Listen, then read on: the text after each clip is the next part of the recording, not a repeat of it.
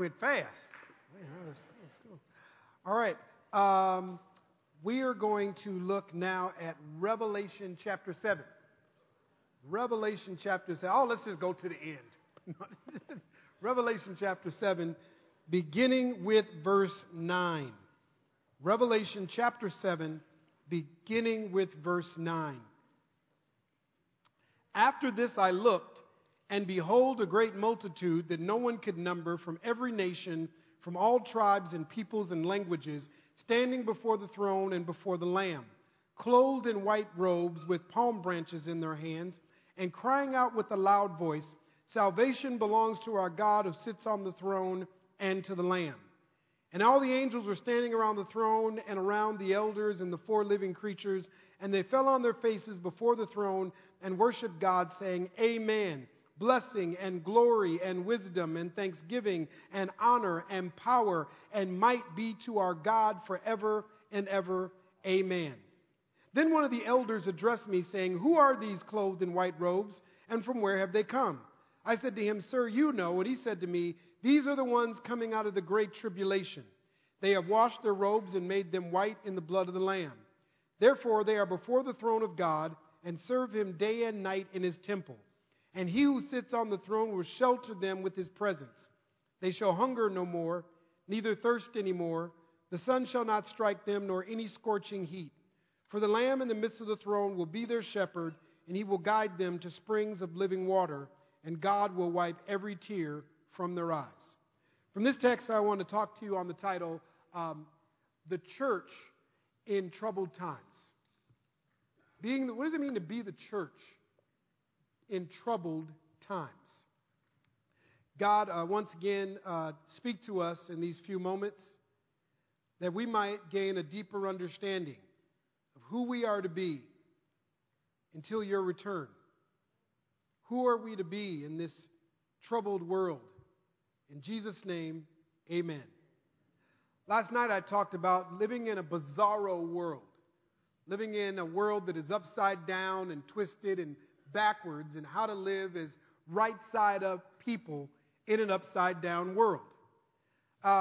It should not be a shock to anyone that we are living in troubled times. We are a more diverse nation, but yet it seems like we are just a more divided nation, at least recently, at least until Tuesday of next week. It looks like we are like very, very divided. We're in troubled times where violence is the primary means to solve conflict, where in under-resourced, predominantly African-American communities, too many lives have been lost, whether that's West Side Chicago or in conflicts with police departments. We've seen police officers that play a role to serve and protect us losing their lives in cities like Dallas. We've seen acts of terrorism throughout our country. Here in the Bay Area where we live has one of the highest rates of girls being kidnapped and sold into sex trafficking. So girls are being victimized. There are just so many signs of brokenness, of sin, knowing that we live in troubled times. But yet, we are called to be people of hope, people of praise and worship, people of love, and people of grace and truth and transformation during troubled times. And so I want to explore this text here in Revelation and look at 3 points that I want to present to you in how we can be the church, how we can be God's people of transformation and truth in troubled days, in troubled times. It says here in verse 9, After this I looked, and behold, a great multitude that no one could number, from every nation, from all tribes and peoples and languages, standing before the throne and before the Lamb, clothed in white robes with palm branches in their hands, and crying out with a loud voice, "Salvation belongs to our God who sits on the throne and to the Lamb." Being the church during troubled times presents an opportunity for the church to look more and more like heaven. If there was ever a time that the church should strive in various ways to look more and more like heaven, that time is now. But we have to have a clear understanding of what heaven looks like. I mean, when I was a kid, my first vision or understanding of heaven was I don't think this is the case anymore. But when I was a kid, way back then, Saturday morning cartoons were like a big deal. You had to endure school all week. But if you were a kid when I was growing up in the 70s and the 80s, if you could just make it to Saturday morning, oh my goodness, you could wake up on Saturday morning and see Bugs Bunny. You could see the Road Runner and the Coyote. You could see Popeye. You could see Daffy Duck. You could see Yosemite Sam. I mean, you could just make it to Saturday. Fat Albert and the gang. That was my cartoon, man. Fat Albert and the gang, like ghetto cartoon characters that look like me from the urban context. Man, I love some Fat Albert on Saturday morning. Man, this is really going to give the age of some people in this room. Saturday was cool because you could go from Saturday morning cartoons to American Bandstand. If you know what American Bandstand is, you are old. I just want you to know, you can, if you go up to somebody today, the young people, just go up to adults and just randomly ask them, do you know what American Bandstand is? And if they say yes, you can go, you are old. Okay, you can just, American Bandstand, it was like a dance show. There was music groups on it. It was kind of cool. Dick Clark. Who's Dick Clark? Wow, that's messed up. All right, so anyway, Saturday morning cartoons were the first, Soul Train. I remember Soul Train. Yeah, Soul Train. That was Black American Bandstand. All right, okay. Anyway. All right, okay. So Saturday morning cartoons was the first time as a kid I thought about heaven. Because when I would watch cartoons, on cartoons, people died. Now, the messed up theologies, they'd come back the next episode. But outside that part, cartoon characters sometimes would die, like Tom or Jerry, or something would blow up on the Coyote as he was chasing the Roadrunner, and then he'd die. And if they were a good cartoon character, they would go to heaven. And how you knew they were going to heaven is that when they would die, they would have a white robe on, and they'd have a harp in their hand, and they'd have wings, and they'd have a halo over their head, and they would float up on a cloud to heaven. And you're like, oh, that must have been a good cartoon character. But then other characters would go someplace else. And there'd be fire in the background and a dude with a pitchfork. And so you were like, oh, they didn't make it to heaven. Sorry, Coyote. You know what I mean? Sorry, Yosemite Sam. They didn't make it. So I grew up as a kid believing in cartoon heaven. I thought, hey, one day I'm going to die, but if I'm good, I'll have a white shirt on. And I didn't want a harp. I wanted a drum set. So I had this vision that I have a white robe on and wings and a halo, and I would play the drum set all the way up to heaven. That was my vision as a kid. But you get older, you get too big for cartoon heaven, right? So the next vision I had of heaven is when I went to college. I went to a high school in Minneapolis that was 80% black in the heart of the city. When I graduated, I went to a college, though, where I was one of 8 black people on the whole campus. It was like culture shock. Y'all said, oh, you knew it was rough. I was that must have been rough, Mr. Ephraim. Ooh. And it was, because, I was used to being the majority in my high school, and then I went to college, and, there were some people looking at me like, you're the first live black person I ever seen in my life. And I said, really? I see people like you all the time. But anyway, so I go to college, and it really was rough the first year. It was rough stuff, there was no hot sauce in the cafeteria, stuff like that. It was really, really, really. And so, really? Golly, what kind of college is this? But so I didn't know if I could stay there all 4 years and graduate. I was like, maybe I need to find a college like high school where I'm the majority. I don't know if I can stay here. And I remember I wanted to transfer, and I remember I was talking to my dad on the phone, and I was like, I don't think I'm going to make it, Dad. I think I need to transfer to a different school. And I remember my dad said 2 things to me. He said, you know what? You pray about it. And he said, if after you pray, if you want to transfer, then you get one transfer. But whatever college you end up transferring, that's where you have to stay if I'm paying for it. And then the other thing he said, but you know what? what if God has you there for a reason? And he said, if God has you there for a reason, you can't leave. I was like, why you always got to bring up God? You know, talking to you. But I couldn't say that to my dad. I was saying that in my brain. I got hit like Cousin O'Rail again. But so I couldn't say that to my dad. I wouldn't say that to my dad. I was like, for those of you that just got here, I'll tell you the Cousin O'Rail story later. Okay. But anyway, I went to this chapel on campus to pray. And when I went in there to pray, I looked up and there was this mural. It's like it covered the whole wall and it was heaven. And I knew it was heaven because there were angels, there was Jesus, there were biblical characters, and there were clouds, so it was up high somewhere. So I was like, oh, it must be heaven. But I got to tell you, what I noticed, I don't know why I never noticed this till now. Like everybody in the mural was white. Like the biblical characters were white, the angels were white, Jesus, the lamb. Well, the lamb was supposed to be white. That don't count. But and this is going to sound silly because at the time I was 18 years old, and so this is going to sound real silly. But I looked at it and I was like, man, I wonder if there's a place in heaven for me. And so I was too big for cartoon heaven. I was too brown for all white heaven. So now I did end up staying at that school and graduating. But it's like, and I'm a Christian. I become a youth pastor after I graduate college.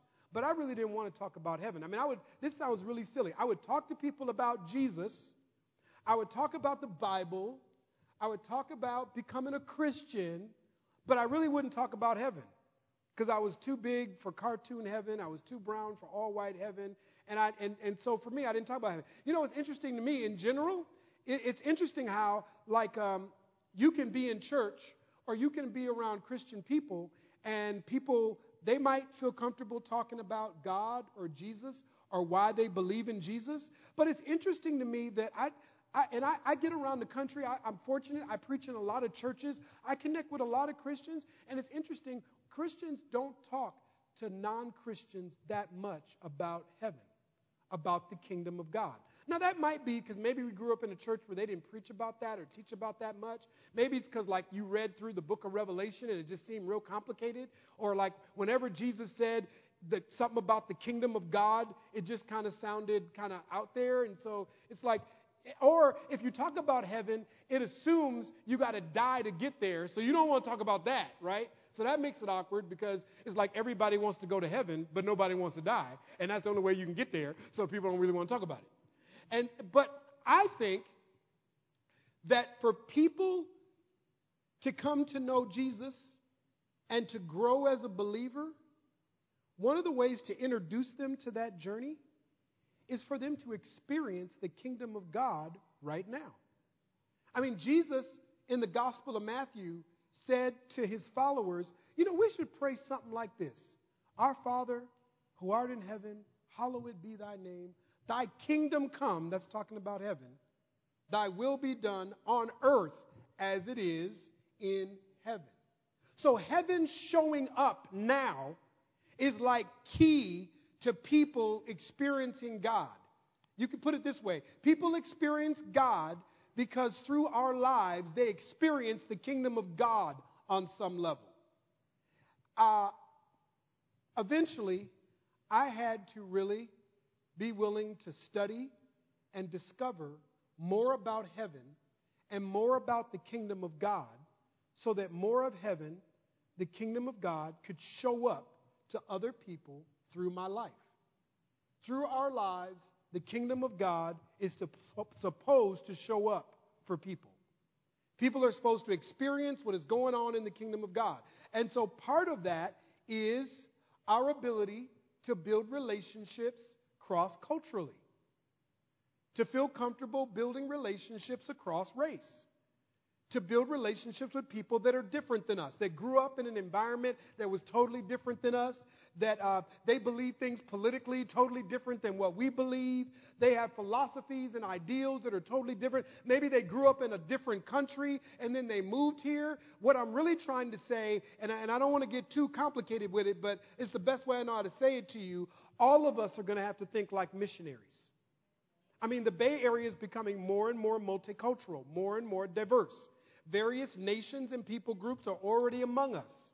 We're going to have to figure out how to build friendships, how to build relationships, how to share Jesus, how to make disciples with people, amongst people that are different than what we would consider our people.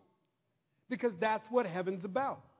Heaven, through Christ Jesus, is going to be this place eternally that brings together people of different nations, different languages, different nationalities, different ethnicities. In heaven, you won't be able to say, my nation's better than yours. My nation, we're better, we're number one. Because there'll just be one king in heaven, and we won't be voting for him. There won't be no primaries in heaven. Won't be no presidential debates in heaven. Won't have to turn on CNN or Fox in heaven. Won't have to go to no poll. It's already been established.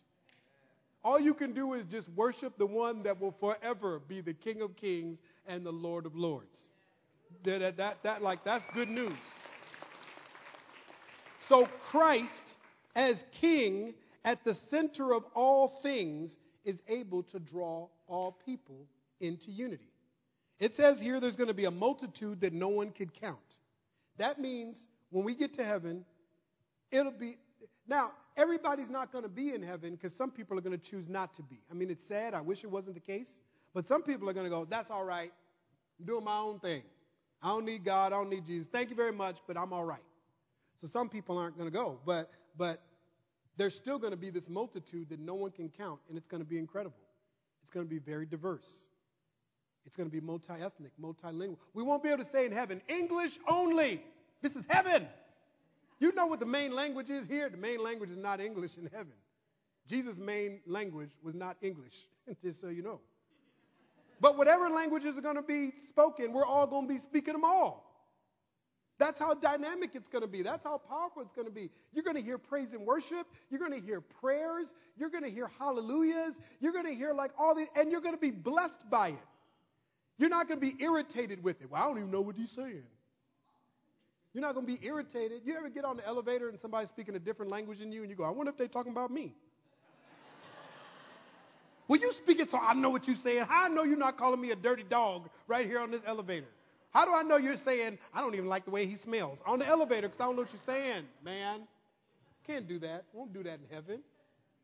We'll be like, this is so awesome. What if we could practice that now? What if we, as a church, trusted God to look more like heaven? That one of the ways that our church family would grow and expand and experience God in powerful ways is go, you know what? This is uncomfortable, but it's cool. Like, I'm not used to this, but this is awesome. I don't know where this is going to land, but I'm glad we're jumping this direction. That we would look more and more like heaven. The church in troubled times needs to be a force of reconciling people to God and reconciling people to one another. The church is like, it's the one, probably the last place that I'm holding out that people that disagree with each other can find Jesus and become brothers, can become sisters. I don't know what other place can we look to where people that would, in any other venue, they would be enemies, but in the church, they become family. The church is going to have to look like heaven so that we can reconcile people to God and reconcile them to one another so that they can find a unity and a sense of family. But you know what? The church shouldn't just look like heaven. I think the church should operate like heaven. Like, I think some of the, stuff that's going on in heaven, that's operating in heaven, should operate in the church. It's not enough to just look like heaven. I mean, to just look diverse would not be enough for the church. I mean, the Super Bowl looks diverse. You know what I mean? Baseball games look diverse. Outlet malls look diverse. But people aren't trying to, build relationships. I mean, if you were at an outlet mall and somebody said, I'd really like to get to know you, you'd say, hey, I'm just trying to buy a shirt. I mean, that'd throw you off if you were at a diverse setting and somebody just came up to you. I just want to welcome you to this football game. Who are you? I mean, unless you're, but church is like the place where we're not just looking like heaven, but like we operate like heaven. We build relationships. We become family. We live in the messiness of each other's lives to the glory of God so that people are transformed. It says here in verse 11, and all the angels were standing around the throne and around the elders, the four living creatures, and they fell on their faces before the throne and worshiped God, saying, Amen. Blessing and glory and wisdom and thanksgiving and honor and power and might be to our God forever and ever. Amen. So how do we operate like heaven now? In heaven, people are saying, Amen, blessing and glory and wisdom and thanksgiving, power and honor forever. In heaven, there is this sustained praise. In heaven, there's a sustained joy. What I'm trying to say to you is this. The worst thing that we could get from Christians in troubled times right now, the worst thing we could get from the church right now in troubled times is like just mean, down, sad-faced Christians. Like there are some Christians right now, they're just real sad-faced right now. Look at this world. Oh, Jesus better hurry up and come back. Look at our country.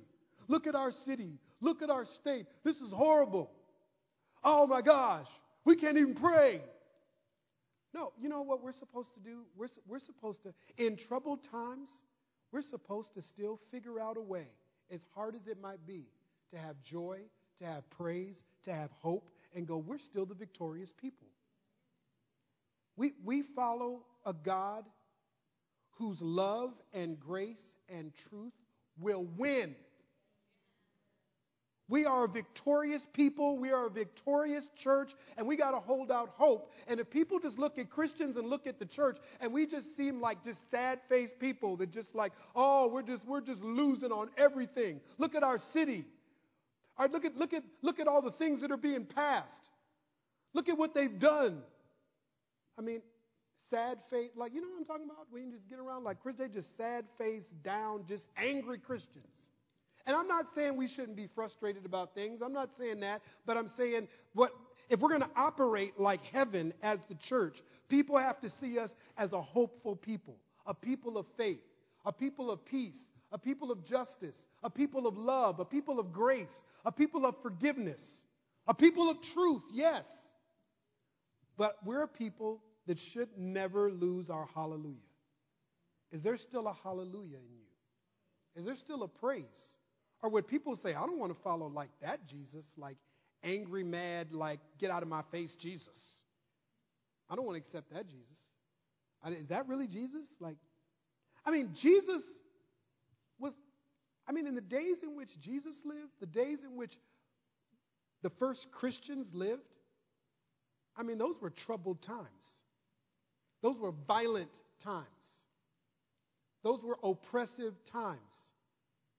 And yet they experienced miracles and joy and love and family. They broke bread together. They went from house to house, exchanging peace in troubled times. And then finally, it says here in verse 13, then one of the elders addressed me saying, who are these clothed in white robes and from where have they come? I said to him, sir, you know. And he said to me, these are the ones coming out of the great tribulation. They have washed their robes and made them white in the blood of the Lamb.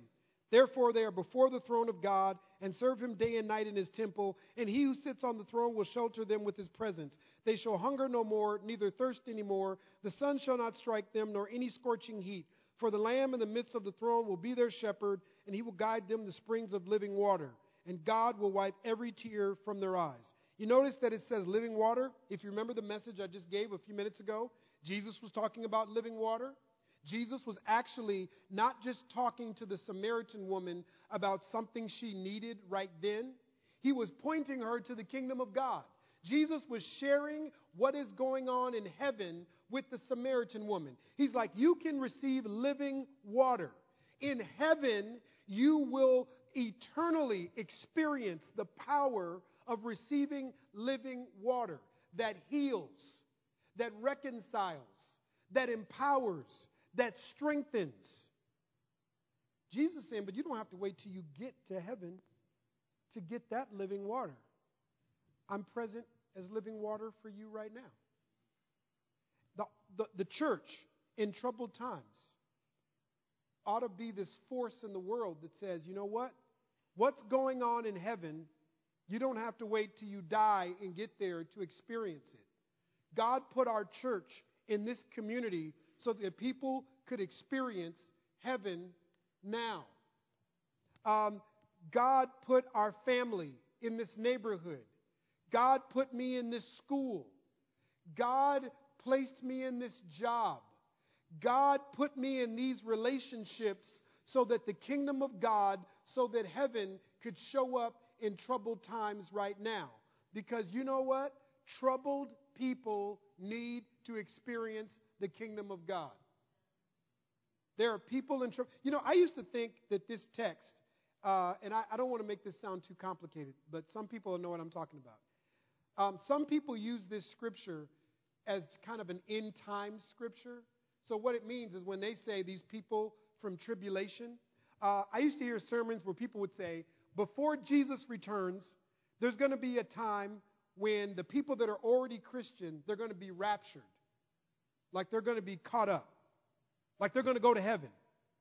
And that there used to be this book series called Left Behind and a movie series called Left Behind where basically was saying, you know what, there's going to be a time where everybody that's Christian now, they're going to get a chance to get out of this troubled world and be with Jesus right now. And then the rest of the people that haven't accepted Jesus, they're going to get a chance to accept Jesus, but they're only going to get a chance to accept Jesus during trouble, during oppression, persecution. Now, let me try to balance that take on this scripture by saying this. When John, who wrote this book, was writing it, it was during a time when just for being Christian, you went to prison, you were crucified on a cross like Jesus, you were beheaded, you were burned alive. I wonder if John, who was writing this, thought he was living during tribulation. You know, I'm a descendant of slaves in this country. Slaves that it was illegal for them to learn to read. It was illegal for them to have church on their own. They risked their lives learning to read so they could read the Bible. I wonder if they thought they were living through tribulation and troubled times. Right now, there are Christians being persecuted in different parts of this world. I wonder if those Christians that are being murdered just for believing Jesus in parts of Africa, in parts of the Middle East, in parts of Asia, feel like they're living in tribulation. Troubled times is all around us. Here's the good news. The kingdom of God shows up wherever trouble is. Wherever troubled people are, wherever broken people are, wherever oppressed people are, wherever lost people are, wherever sinful people are, the kingdom of God shows up. But one of the primary ways it shows up is through you and I. Shows up through us. The church is not just supposed to be a bridge over troubled waters. The church is supposed to get wet and get in troubled waters.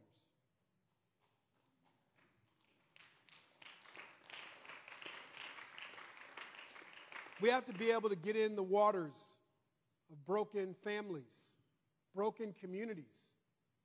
We got to get in Flint, Michigan water, if you know what I'm talking about. Tainted water, messy water. You know what I mean? Swamp water for Jesus, so that those waters can be healing water. Now, I don't know, I was baptized, but I was baptized old school. I mean, some people get baptized in a nice church or like at a church event where they bring like a dunk tank or something or like, inflatable pool, and then they pour water in it and you get baptized and the church is there to clap and say, yay. My parents, they were like baptized like in a river.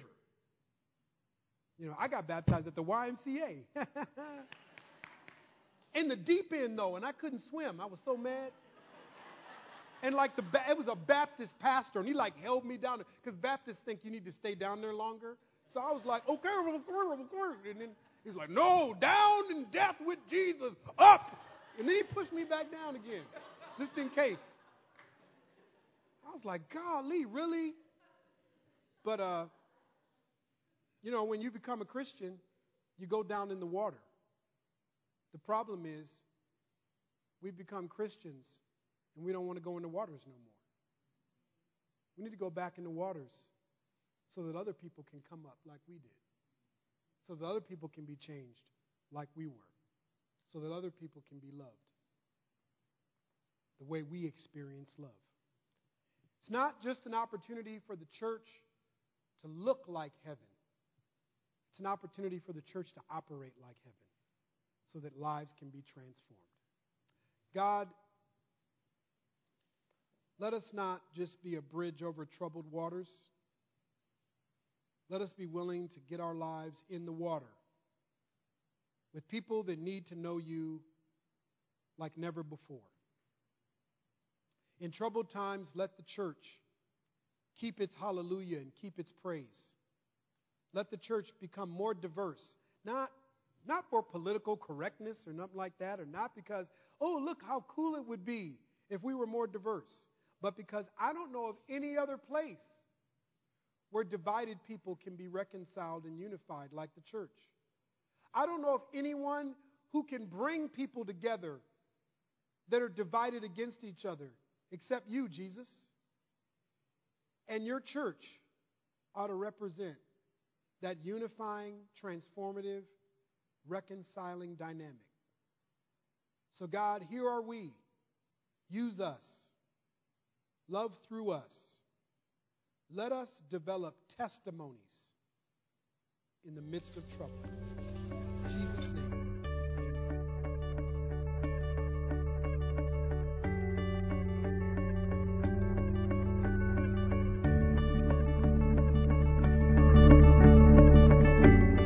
Listening to the Peninsula Covenant Church podcast. We're located at 3560 Farm Hill Boulevard in Redwood City, California. You can reach us online at www.peninsulacovenant.com.